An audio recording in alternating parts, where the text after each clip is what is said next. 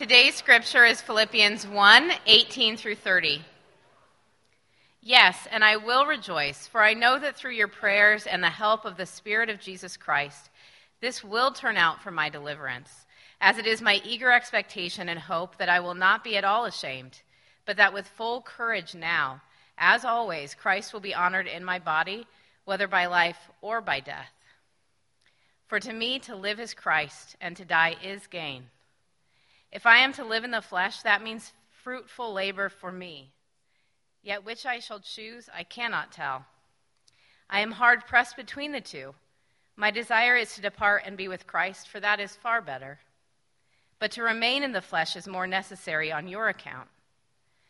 Convinced of this, I know that I will remain and continue with you all for your progress and joy in the faith, so that in me you may have ample cause to glory in Christ Jesus because of my coming to you again.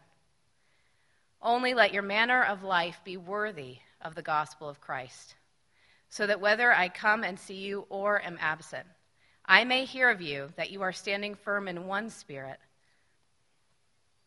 with one mind, striving side by side for the faith of the gospel, and not frightened in anything by your opponents. This is a clear sign to them of their destruction, but of your salvation, and that from God. For it has been granted to you that for the sake of Christ, you should not only believe in him, but also suffer for his sake, engaged in the same conflict that you saw I had, and now hear that I still have. This is the word of the Lord. Thanks be to God. You guys can take a seat. Thanks, Allison.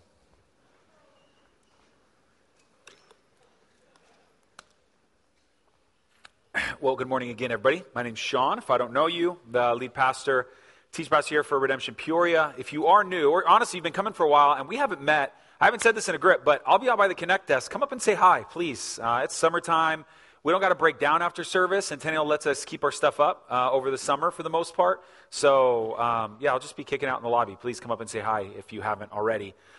If you aren't aware, we are going through the book of Philippians right now. And so I'm going to pray for us here in a second, but before I do, I just want to kind of give an apologetic for why we're doing that. We just got out of the book of Jonah, and when we're done with Philippians, we're going to go through the book of Exodus. And as much as it would be awesome to spend crazy amounts of time on some of these books, there's an account where John Calvin spent a little over 60 sermons on the book of Job, which would be grueling. We try to figure out the best way to kind of go through it and navigate how many weeks we should go through it. But we're going to be spending 9 weeks, this is week 2, in the book of Philippians. And what's really cool about that, and why I bring that up, is I said last week, the book of Philippians is pretty relational, meaning Paul knows these people in Philippi probably better than he knew the other people in some of the other letters he wrote.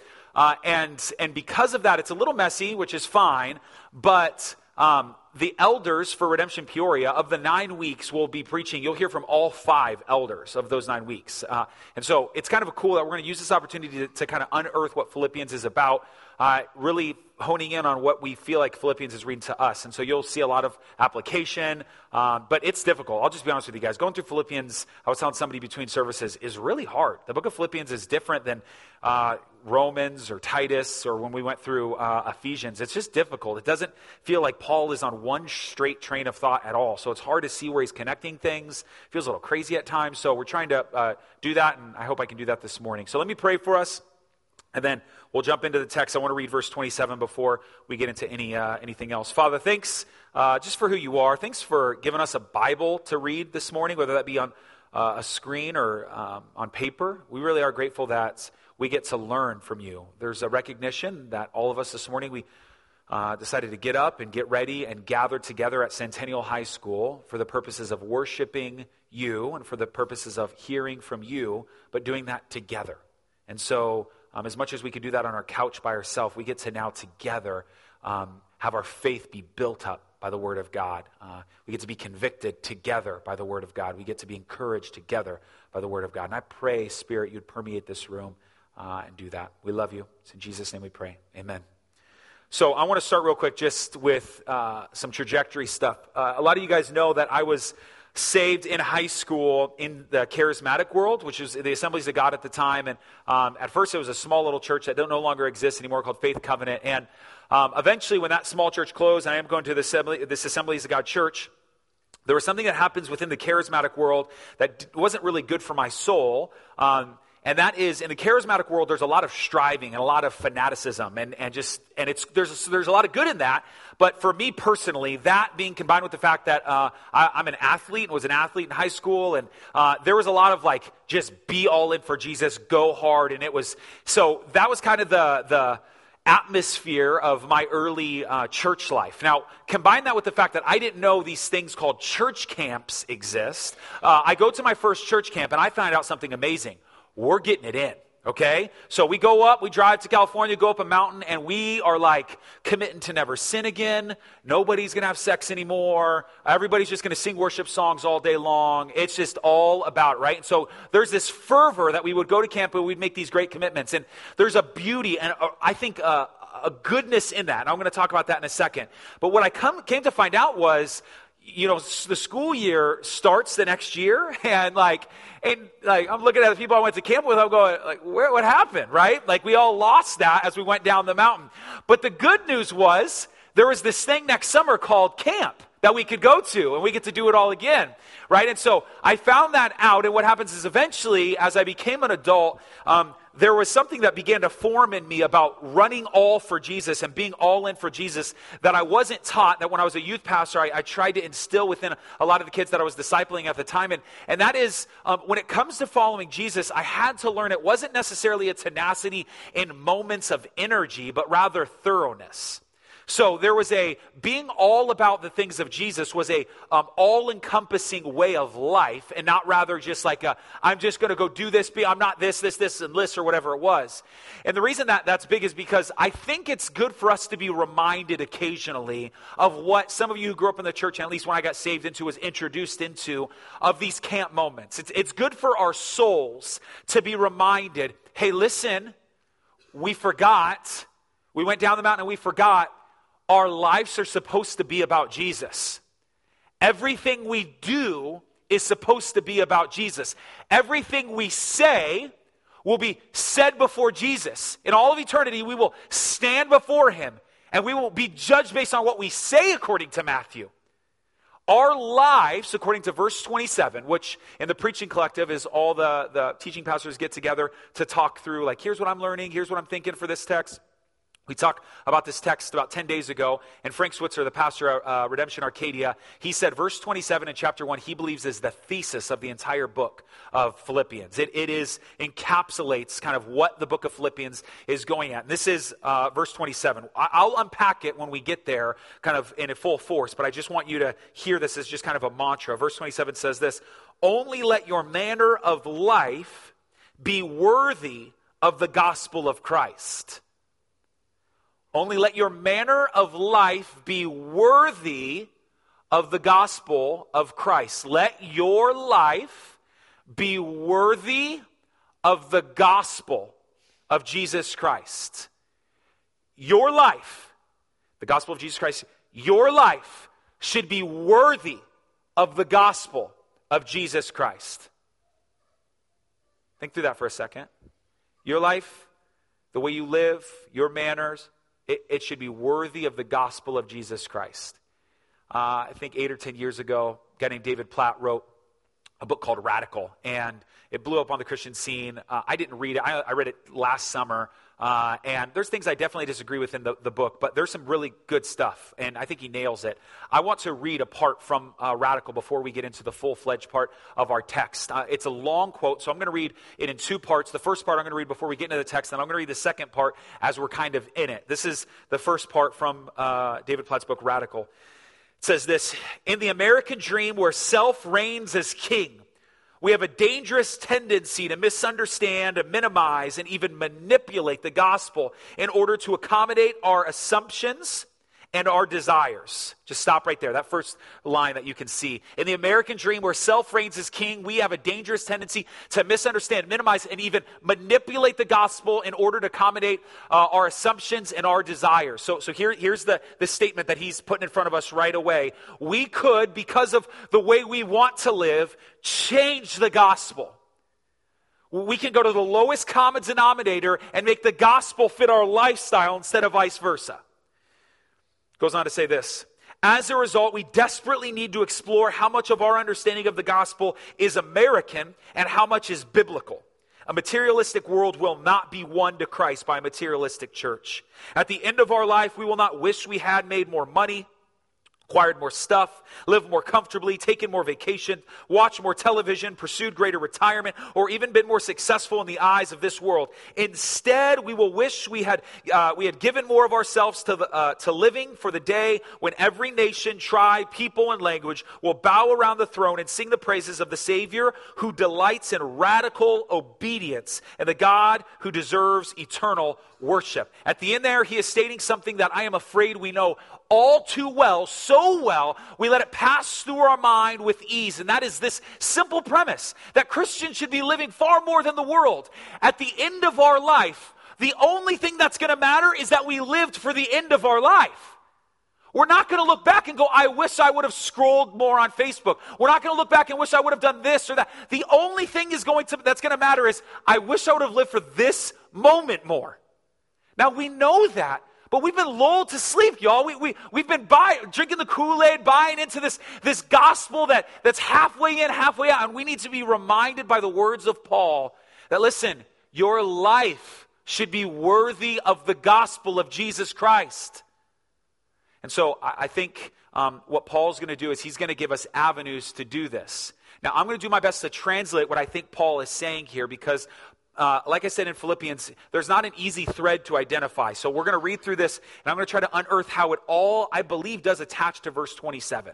Okay? So let's read it. Let's start in verse 18. It says this. This is our text. If you've never been here before, it's just going to be a big Bible study, verse by verse. Yes, and I will rejoice. Sounds like it's out of nowhere. He just got done talking about he doesn't care who preaches the gospel of Christ. As long as it's preached, as long as Christ is proclaimed, I will rejoice. And then he says, yes, I will rejoice. And now on the heels of that, at the back end of 18 says, yes, I will rejoice. For I know that through your prayers and the help of the Spirit of Jesus Christ, this will turn out for my deliverance. As it is my eager expectation and hope that I will not at all be ashamed, but that with full courage, now as always, Christ will be honored in my body, whether by life or by death. So here's the first thing. Let me translate, and then we're going to unpack this text, what he's saying here. I think the first thing for us to hang this on verse 27, to see what a life worthy of the gospel needs to look like. A lot of us have forgotten this, but we have to change, here's the first word we need to hear, our perspective. We have to change our perspective. Here's what I mean. If you were to flip to the end of your Bible and you were to go to Revelation chapter 6, Revelation's already kind of weird if you don't understand what's going on, which is pretty much everyone. And as you get to Revelation chapter 6, you're going to see this bizarre verse in verse 11. Up to this point, what's happening is the martyrs are crying out to God, saying, God, when are you going to fix this? When are you going to alleviate this? When are you going to make amends for what these people did to us? God, in response to all the people who've died for his name, this is his response in verse 11. Rest for a little while longer until the number of your fellow servants and your brethren who are to be killed, even as you have been, should be completed also.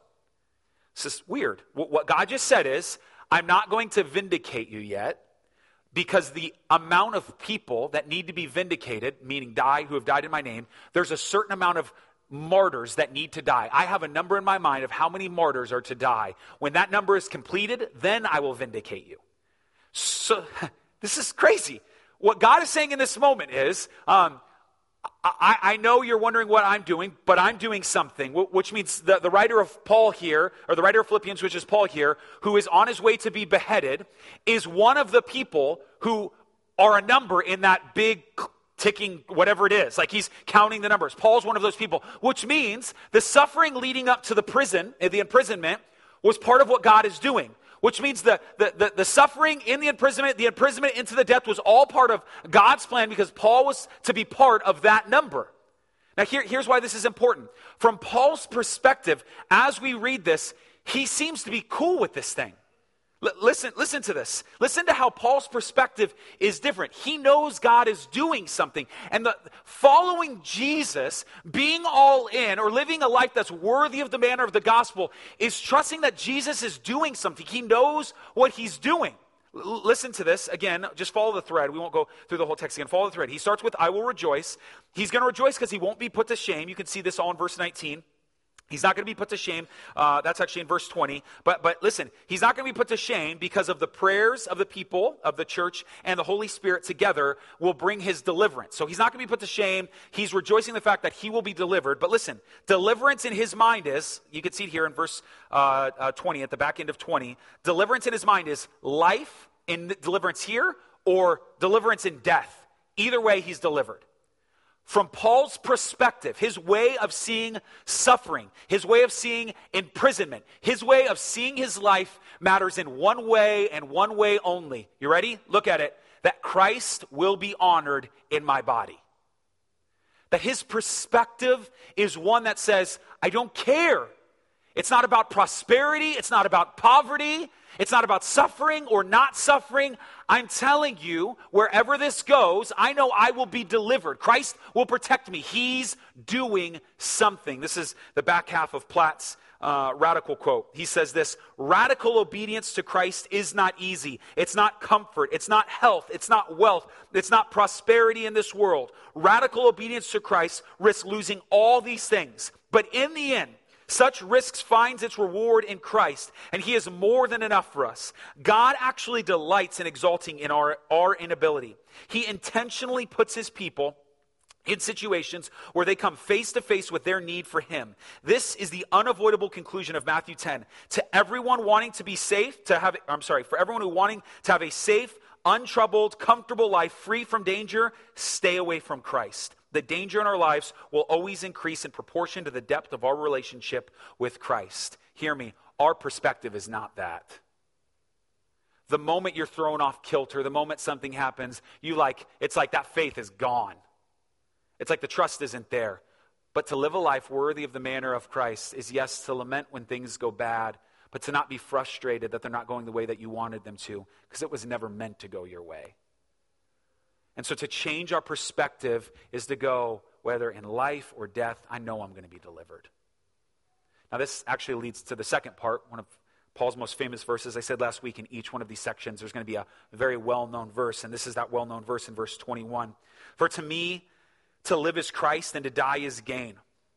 If I am to live in the flesh, that means faithful labor for me. Yet which I shall choose, I cannot tell.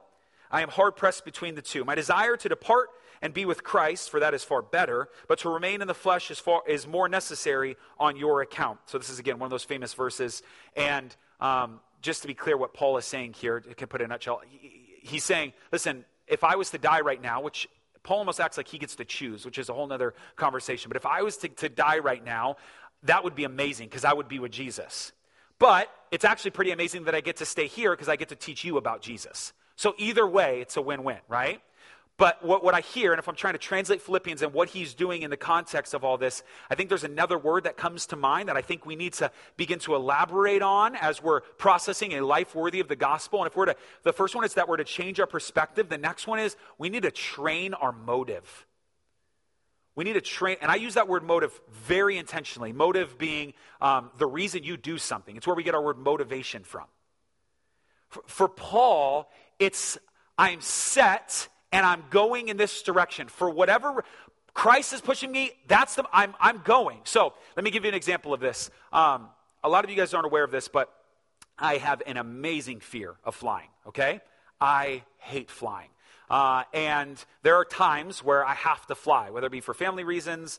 I would go like John Madden on the world and take a bus everywhere, but I can't do that. And so I have to get on this plane, and I got to take off and hopefully land. And here's what I do. And I don't want to hear this whole well, you just got to have faith. You know you're more likely to be eaten by a shark while being struck by lightning. Great. Okay, cool. That's great for you. But we're still going to die. So I don't know what to tell you. Either way, in a plane or being eaten by a shark while being struck by lightning, it's going to happen. So here's what I do. Before I get on a plane, I decide that I'm going to die. I make amends with the fact I'm going to die. You're laughing, but I make videos to my kids. I'm like, let's just get this, let's do this, right?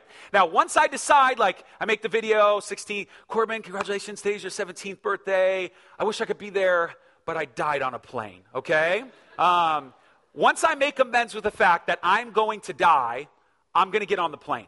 Whatever the motivation, it's fine. That motivation, whatever, if it's having to go do something for work or something for family, for whatever reason, right? I'm sitting on the middle, that exit seat, like not for comfort because I'm the first person out. Never mind, it's a rabbit trail. But all that to say, I decide that I'm going to die. And because of that, I get on the plane. I don't love taking off and I don't love landing. But when I'm up there, I'm just kind of like, whatever. Like, and I go up to the pilot. He's like, dude, thanks. I thought I was going to die today, so thanks for getting me here, right? And like, I just assume I'm going to die. And because I assume I'm going to die, I'm able to step on the plane. Hear me. This is not just a perspective change, but this is looking at what's motivating me to step into that world. I think this is the ethos of what Paul is getting at here. Once you decide and you commit to the fact, you're dead. You're dead.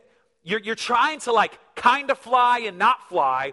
You're trying to kind of like be safe and not be safe. And there's really no room for that. Because of that, you're not flying.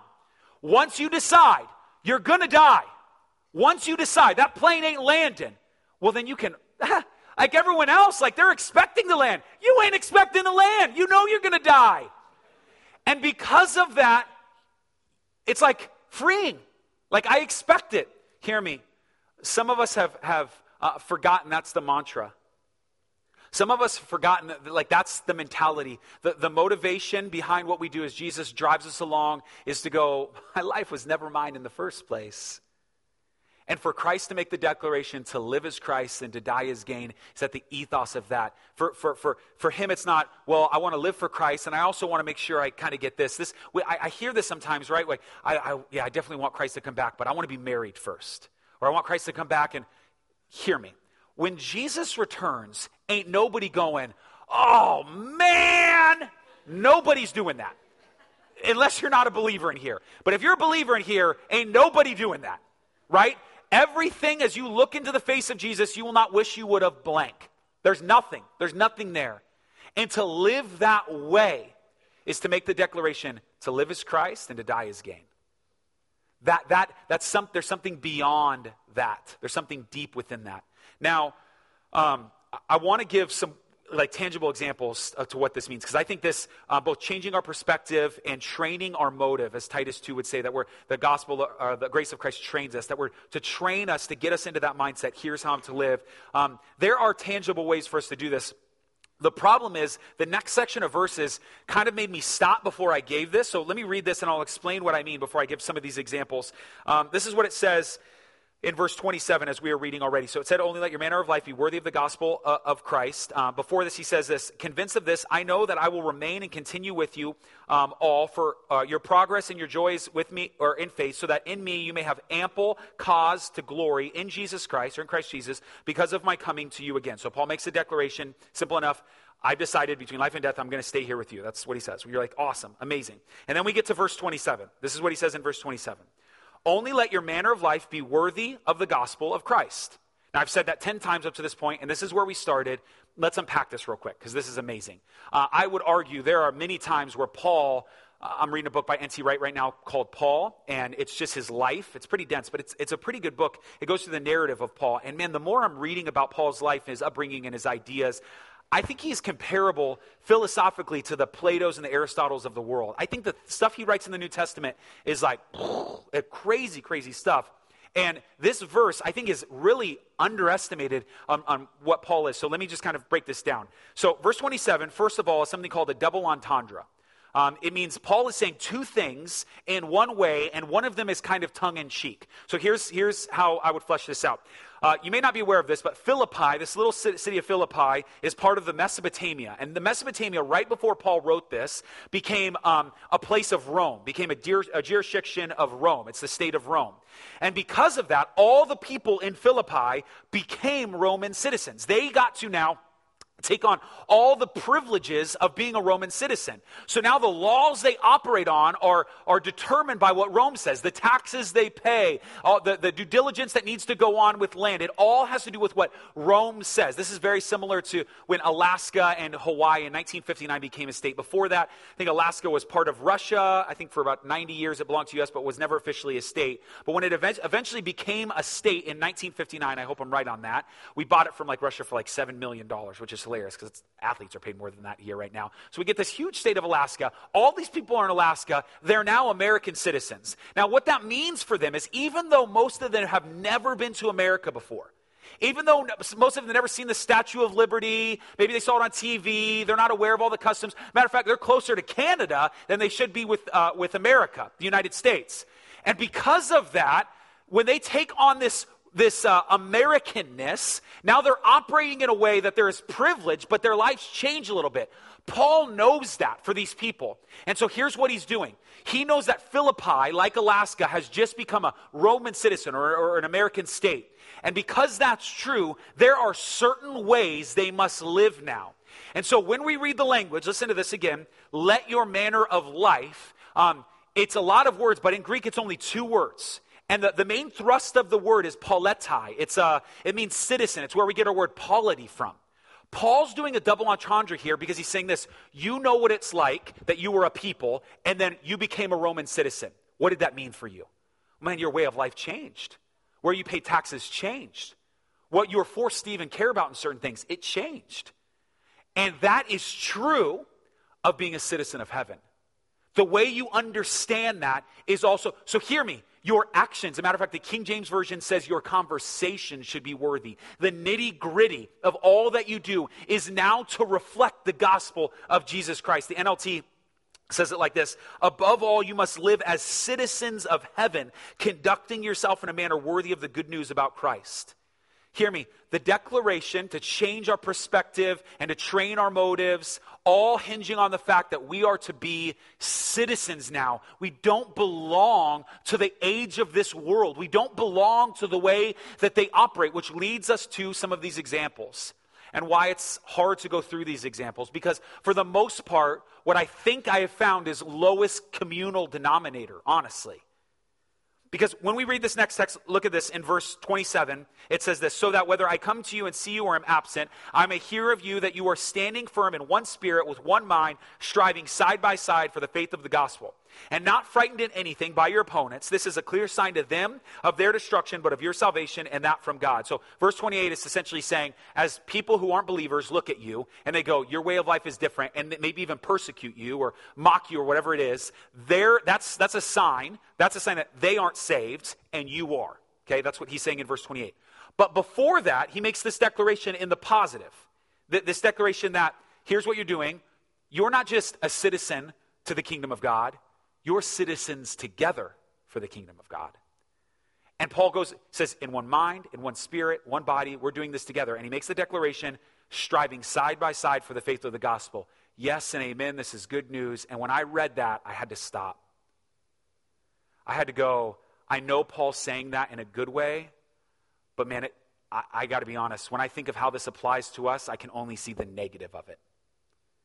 Because the reality is what makes it so difficult for some of you to be radically obedient to Jesus. I mean, reading your Bible an hour a day, memorizing a book in the Bible, fasting for multiple days, actually opening your mouth and telling your neighbor or the barista about Jesus, as radical as crazy. The reason it's so difficult for some of you guys to do that is because we have a lowest communal denominator. Together, we are not striving side by side for the gospel. Together, we are lollygagging side by side for the gospel.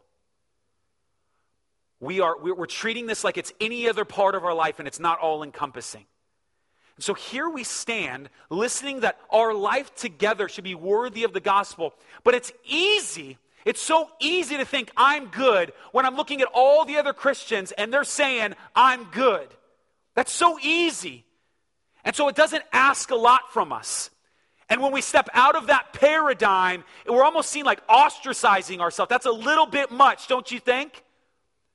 And so radical obedience and radical faithfulness is almost immediately swept off the table as we lollygag side by side for the gospel instead of striving. And so this list became difficult. And so I don't want to name a list. Let me just give you some examples of maybe to stir your affections. It's to maybe push you in the direction of what could radical obedience and radical faithfulness look like and how it's counter. Because if we're a citizen of the kingdom of the kingdom of God, then we're not a citizen. Our allegiance is not in this world. So let me just give you some examples. I had all these lists of people that I want to address. I broke it down into gender. I broke it down into age. I broke it down into ethnicity, into socioeconomic group, and I thought that's going to take like 2 hours. So let me just fly through some examples. First, you parents. Let me just, by way of example, maybe this will stir some of your affections. Let me tell you how being different as a citizen in the kingdom of God is different than being in the world. And again, I'm not going to address all those groups. I just want to address real quick parents, women, singles, and then I want to talk to everyone. And I have stuff for, if you can ask me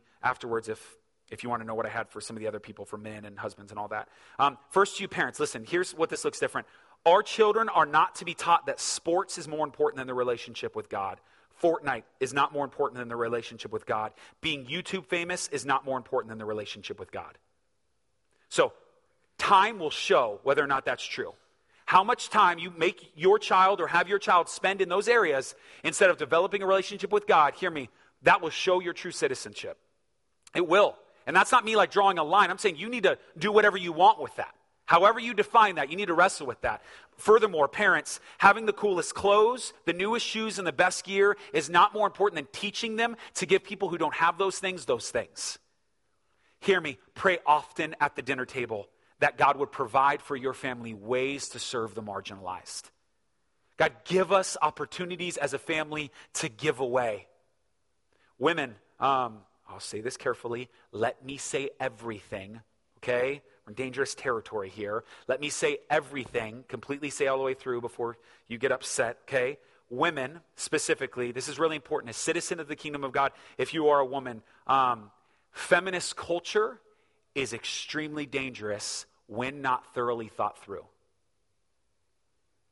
The feminist culture, which is the air we breathe, goodness gracious, it is extremely dangerous when it is not thought through. Now, there are some great parts of feminist culture that I want to affirm that the world and God's common grace is pushing us towards, but there are parts of it. Hear me, let me give you just an example of this. Let me finish what I'm going to say. Okay? Your body is not yours.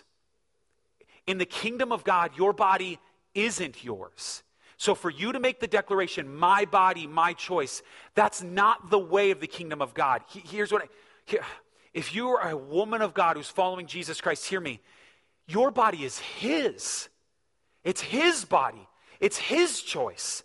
And so this means from the way you dress, this means who you give it away to, and yes, that does include in areas of abortion. All the other things set aside, hear me. If nothing else, the woman of God can't make that declaration because, hear me, it's not your body. And it's true.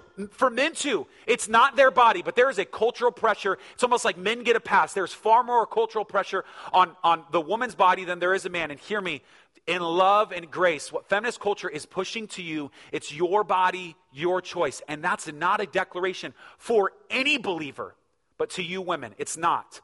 It's God's body. It's His choice. What does He want you to wear? What does He who does He want you to give that body away to? Who does He want you to be naked in front of? That baby inside of you, we can wrestle about it being autonomous. You guys know how I feel about abortion. But for you to do that is to go to the Lord and go, God, this is your body. What do you want me to do? It's His body. It's His choice. I have questions about that. I want to give room. If you have questions afterwards, please feel free to come up and ask me. I'd love to talk more about that as we change our perspective and motive. To the singles, very quickly, I've said this 100 times, but this isn't even the issue in the world. I think the issue in the world I think the world might be doing this better than the church when it comes to singles. For some reason, you've drank the Kool-Aid and you believe that you've got to be married to serve Jesus. And because of this, you scroll the feeds and you feel like loneliness is all you experience. Loneliness, loneliness, loneliness. Everyone around you is getting married. Everyone's having kids. If you're not doing that, then you must not be serving Jesus. It's not only clear to not just Paul, but the very God-man that we serve in Jesus Christ would say the complete opposite. Hear me, in love, you compromising to be married is not better than you being lonely and single for Jesus. You understand? Serve Jesus where you are, how you are. And listen, I don't know. I don't know what it's like every night to want to, I couldn't imagine, insanely difficult. But that is better than compromising just so you can be like everyone else. It's not okay. And that's not a way to be the citizen in the kingdom. Lastly, to everyone, a few things. I'll just rattle these off. Number one, social media does not control our life. As citizens of the kingdom of God, hear me, let the world around us, both in appearance and in time, let me just make this declaration if someone hasn't already told you. 95 to 99.9% of the time you spend on social media is a gigantic waste of time. It's a gigantic waste of time. And I'm talking to myself. There's never been a time where I've spent an hour on Facebook going, that was a good hour. That was a good hour. Never. I always go, what was I doing with my life right there? Always. And so hear me. It does not drive the way we dress. It does not drive the way we order our life in appearance and in time. That's the way of the world. That's not us. That's not us. Number two, to all of us, consumerism. Hear me when I say this. You need to be asking the question, does this purchase expand the kingdom of God? So I can boil down your finances if you are a believer in here very simply. Every dollar you make was made to give away. Every single penny is meant to give away. So when you pay your mortgage, this is how you're thinking. I made this money. I'm paying this mortgage because I believe God wants me here. I've prayed and He wants me here so that I can minister to the neighbors around me, so this house can be open. And listen, so this floor plan can get messy, so these counters can get dirty. I'm here because God has me here. Every dollar I make from my phone bills, my cable bills, the car payments, whatever you have, it is all to give away. Every single purchase needs to be filtered through this. Is this so that I can give? I've been given so that I can give. In Ephesians, let the thief no longer steal, but let him earn an honest wage so that he can give. That's what we're doing. Every dollar. We don't believe the lies of consumerism. That's the way of the world. The way of the kingdom of God is we are givers. We don't look forward to what we can get, but what we can give. Number three, allegiance. Be quickly, this is bogging us down, but it's worth it. Allegiance. If being Republican gets in the way of following Jesus, then don't act like a Republican. If being Democrat gets in the way of following Jesus, then don't act like a Democrat. And this is going to sound like treason, but give me grace when I say this. If being American gets in the way of following Jesus, then don't act like an American. There is no allegiance that you can have that is higher than the kingdom of God. And I love me some America. I love me some America. Everyone knows what's happening next year, the Olympics. And if you don't know yet what happens in the Myers household, the TV never comes off. And we're chanting USA. Anna will learn it. She's only 3 right now, but she will know who we chant for, right? And so the reality is, if there's an allegiance that detours us from following the ways of Jesus, it needs to die. And lastly, time. Guys, this is a big one. Our time needs to look drastically different than the world. The way that we plan our time, the way that we... let's say it like this, going into the weekend or going into a night, we're asking the question, is this next thing that I'm planning on my calendar going to push me towards Jesus or not? And that's the way we plan our vacations. That's the way that we plan our weeknights. That's the way that we plan our weekends. Because if we fall into the lull of the world that there's me time, listen, the way of the kingdom is always going, no, listen, I'm dying daily to draw near to Jesus Christ. That's being a citizen of the kingdom of God. Now, this list may not make sense to you. And honestly, I'm not even trying to give it, it's not even a fully, complete list. My point is this. I want to stir affections for you to be able to process, what does it mean to live a life worthy of the gospel of Jesus Christ? What do I need to do? Maybe remove everything I just said. Maybe everything I just said is garbage. You need to listen in radical obedience to what God is saying to you. So let's finish with this. In verse 29, it says this, "For it has been granted to you that for the sake of Christ you should not only believe in him, but also suffer for his sake, engaged in the same conflict that you saw I had now and hear that I still have." So I want to break down this text, but there's 5 little words in there that I want you to see in verse 29 before, that I think is a mantra of what Paul's getting at for our life to be worthy of the gospel. It's for the sake of Christ.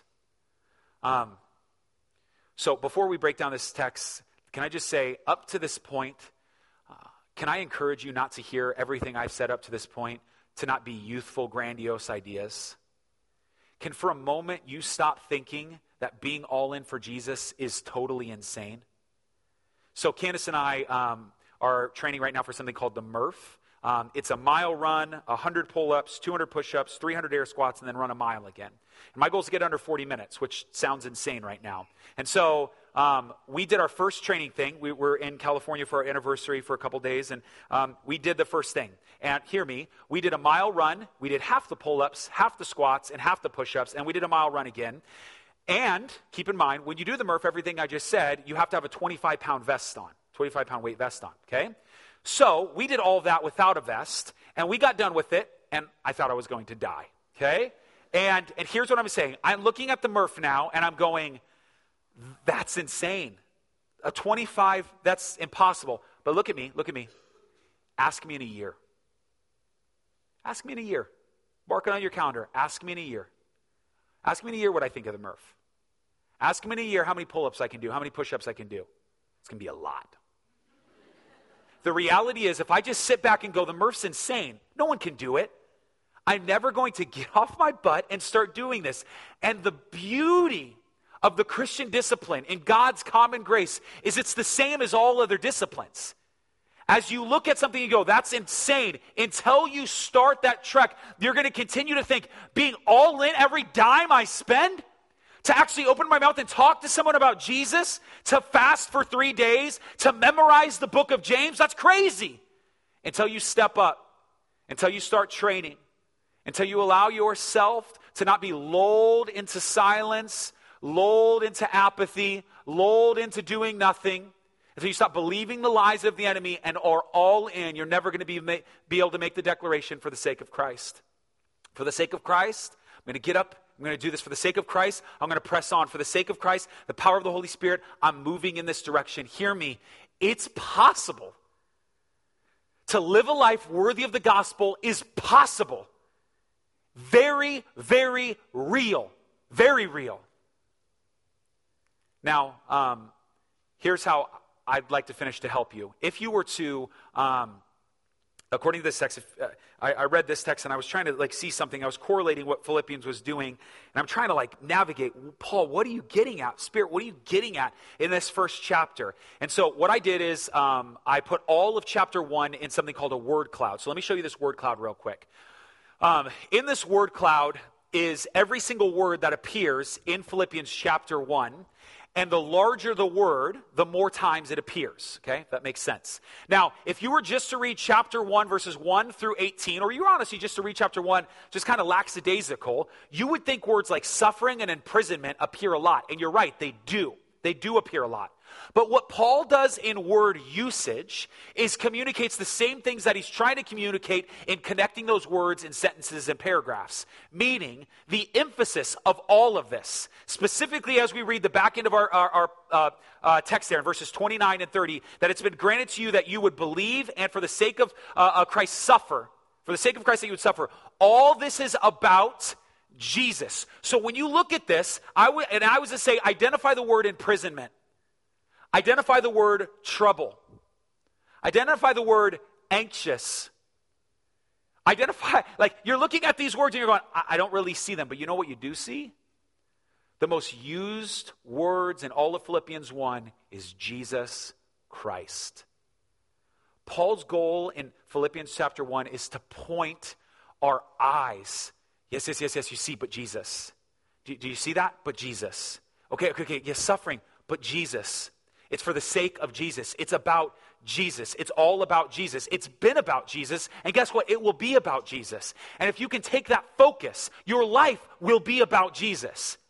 If you can do this, your parenting will be about Jesus. Naturally, keeping your eyes on Jesus, seeing what he says, recognizing your body, recognizing your life, recognizing being a neighbor, your job, your children, are all for the sake of Jesus. It's all about Jesus. That's where our focus is to be. When we put this word cloud up, the words that are sticking out are Jesus, Christ, God, and dare I even say will. It's his will. It's what he wants to do. My prayer would be that as we process this, we don't, according to 2 Timothy 4, heap up teachers for ourselves to tickle our ears. As Platt even said in the beginning of this text, that we would not contort the gospel, that it would lay into our life real easy. No, hear me. We are called to radical obedience, and it's not just to hear it on the mountaintop. But this is a thoroughness of life that we are every single day to be all in. I pray that we would run well. Let's pray.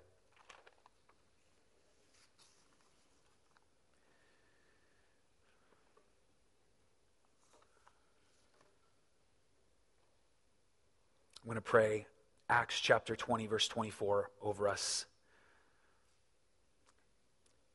Lord, let this be our mantra, that we would not count our life as any value nor precious to ourselves, only that we would finish the course and the ministry that we've received from you to testify to the gospel of the grace of God. God, may that be true. That we not count our life as any value to ourselves, but we would look to you, we would honor you, that we would recognize if we're going to live, it's going to be for you. And if we die, then that's only gain because we're with you. We're going to recognize that our perspective, it needs to change. Our motives, they need to be altered, that they need to be trained in the direction of doing things for you and not for ourselves or not for Instagram or not for the people around us, but for you. Help us train our motives so that our life would be worthy of the gospel of Jesus Christ. We love you. It's in your name I pray, Jesus. Amen.